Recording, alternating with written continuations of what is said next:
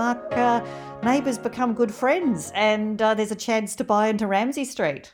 There is, there is. It's the first time ever that they think that a property in Ramsay Street is going to sell for over $1 million. So it's actually Pin Oak Court in Vermont South, and this house that's hit the market this week is number 5. So it's not very far from the Nunawading Studios, which Channel 10 first started filming the show at. The Nunawading Studios still has the Lassiter's Cafe set up there. So the Vermont South house that's just hit the market, yeah, they're expecting just over $1 million for it. So that's going to be the first 8-figure deal in Ramsay Street. It's been known on Neighbours since 1985 as number 28 Ramsay Street. When I last watched the show, this particular house was occupied by Des and Daphne, but later I've heard Carl and Susan Kennedy lived there. So it's going to be very interesting. Every couple of years there seems to be one come on the market. So the producers still film regularly in Pin Oak Court, and there's always bus tours going on there. So the vendors of this house paid $68,000 for it in 1978. And it's expected, it's expected that one particular investor in the UK who's bought 2 of these houses over the last 20 years, that he's probably going to put his hand up for this one as well. He paid $238,000 for number 6 Pin Oak Court in 1998. That was the house of Harold and Marge and Henry, which was Craig McLaughlin. And then in 5 years ago, I think he paid $867,000 for number 3 Pin Oak Court, which was Toadie's house. So Harcourts is taking the latest one, number 5, to auction next month. Apparently, the agent Judd White's been fielding a lot of international inquiries, so he wouldn't be surprised if it sells to someone there. So one to watch in Melbourne's sprawling east. So are you saying because it's the home of Ramsay Street that that's why the international interest and it'll push the price up? Yeah, in this case it will. We did speak a couple of weeks ago about whether streets and houses with celebrity pulling power can increase the value. I think this is definitely one of them. So yeah, I suspect it will be above the market. If it was in the next court over in Vermont South, I don't think it will achieve as much as this one. So this Andrew Whitney's bought them as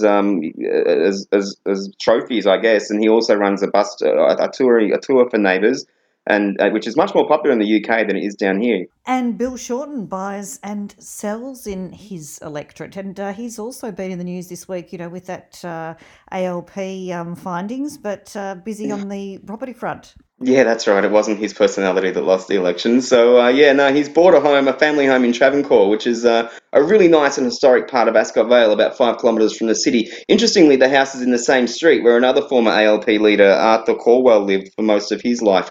There's a park in Travancore at the corner of Mangalore and Kashmir Street named after Mr. Calwell. Mr. Shorten's new home, it's pretty nice. It's 5 bedrooms, fully renovated, a few lounge areas, big backyard, a swimming pool. He's paid $3 million for it in early October. It had only been on the market for 12 days. So what's happened now is that he's put his outgoing Moonee Ponds home on the market. That's also 5 bedrooms, but it's a bit smaller on a smaller block. It's in Eglinton Street, which is one of Moonee Ponds' nicest streets. It's elevated and tree-lined, and it's near Puckle Street, and it's got the Maribyrnong River at one end, and it's not far from Ardmillan Road, where a house sold a few years ago for nearly $11 million, which is a record. So Bill Shorten paid $842,000 for his Moonee Ponds house. It's expected to go for about just over $1.55 million this time around. Brad Ayres, Jealous Craig, is taking that to auction. So he sold the Travancore house to Bill Shorten, and now he's selling the Moonee Ponds house for Bill Shorten. So Bill's got a bit of time on his hands to take a bit more notice of his property assets. It does. It's a bit of a sliding doors moment for him. I expect that he wanted to be at the lodge right now. So So we'll see. But Travancore's not a bad spot to spend your days. It's pretty nice. Now, Shane Wilkinson, he's done really well with pace, and I suppose, probably won't be up for this Christmas season, but he buys a huge block down here in Sorrento. Yeah, that's right. Well, that's right. It's an interesting one, this one. The vendors didn't want to sell it to a developer. And in a way, they have sold it to a developer, but Shane Wilkinson's keeping it as his personal house. So the vendors refused to budge on price too. They had it on the market for $4.5 million. It's an enormous 7,500 square metre block in Westmore Avenue in Sorrento. So by pricing it at $4.5 million, the story goes that it was priced too expensive for builders to make a margin by putting townhouses on it. So it kind of only opened up the market to prestige home buyers. And after 5 months, Shane Wilkinson came forward and put his hand up. So he's expected to build a family compound there. It's a pretty nice spot. It's not very far from the beach. Any double-story development on the block would capture water views. Yeah, it was sold by another businessman, Australian finance group, Malcolm Watkins and Peter Kerr. My understanding is that they intended to build a big house on it, but never did. So yeah, the vendors were adamant to sell to someone who had a vision of keeping it for personal use, and that's what happened. So interesting. Now from Shane to a bit bigger celebrity, or a bit bigger celebrity names, and that's the Hemsworths, and back to Byron Bay. Yeah, that's right. They've come a long way from Ventnor in Phillip Island. Coincidentally, the Hemsworth and I used to own a house houses on the same block there, but they've climbed way higher up the property ladder than I have. So Chris Hemsworth, of course, is just finishing a $20 million family home in Broken Head near Byron Bay. There's been images posted this week on a few of the media outlets about a skateboard ramp that's just been built beside the house. So what happened last year is that the Hemsworth family, spent 4.3 million on a house in Suffolk Park, which is also in the area, and that's rumored to be for the parents. And this month, it's been reported that Chris's brother Liam has also bought a house in the area for $4.25 million. So Liam is also an actor. Recently broke up with Miley Cyrus. Miley Cyrus made it to the Australian property pages a few years ago when she tweeted about an objection to a subdivision of a Ventnor farm, which was near the Hemsworth's former family home. But yeah, Byron Bay is continuing to position itself as the spot for Australia's rich and famous. So the Hemsworth now have got about $30 million worth of property there. I wonder what their favourite restaurant is, and you're more likely to see a Hemsworth when you're walking down the street of Byron Bay. Well, I've noticed that in some of the people who have been commenting on it on social media, it's like if I don't see a Hemsworth when I visit Byron Bay, I'll be angry. So that might start being the case. So yeah, they might open a restaurant there. Who knows?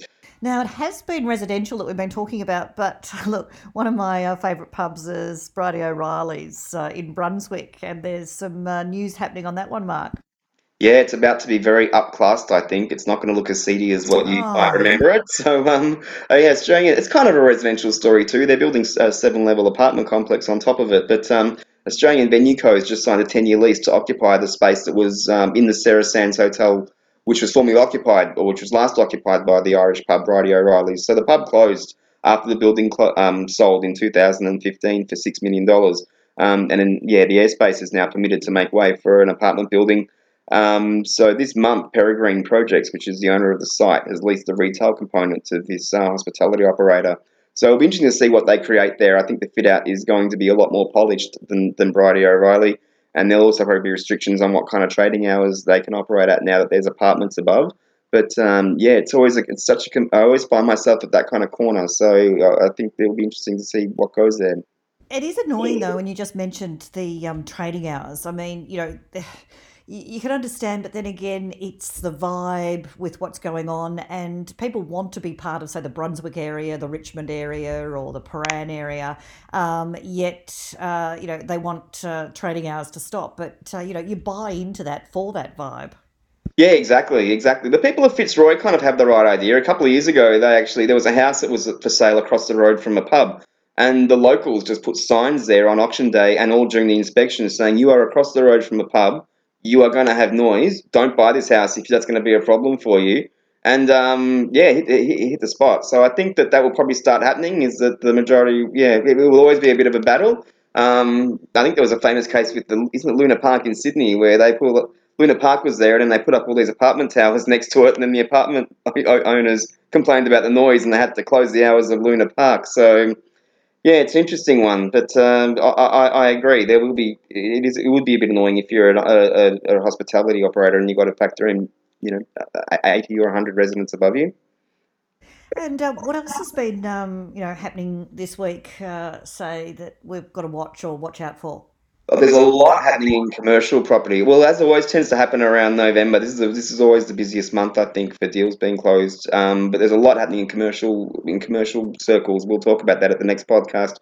All the big names, Charter Hall, Stockland, everyone's closing deals, buying and spending hundreds of millions of dollars. So it seems to be. There's been a couple of reports that the residential market's kind of slowed down a bit, which is what you and I talked about. That after the election, it had a little bit of a spike, and that everyone who was waiting has kind of bought something. So there's been a few reports now that the last 3 or 4 weeks has had a big slowdown in residential, and people inspecting. So it'll be interesting to watch with residential next year whether it goes the way that you and I have said, which was that there was a spike for a little bit this year and that next year it will settle, or whether it will continue booming.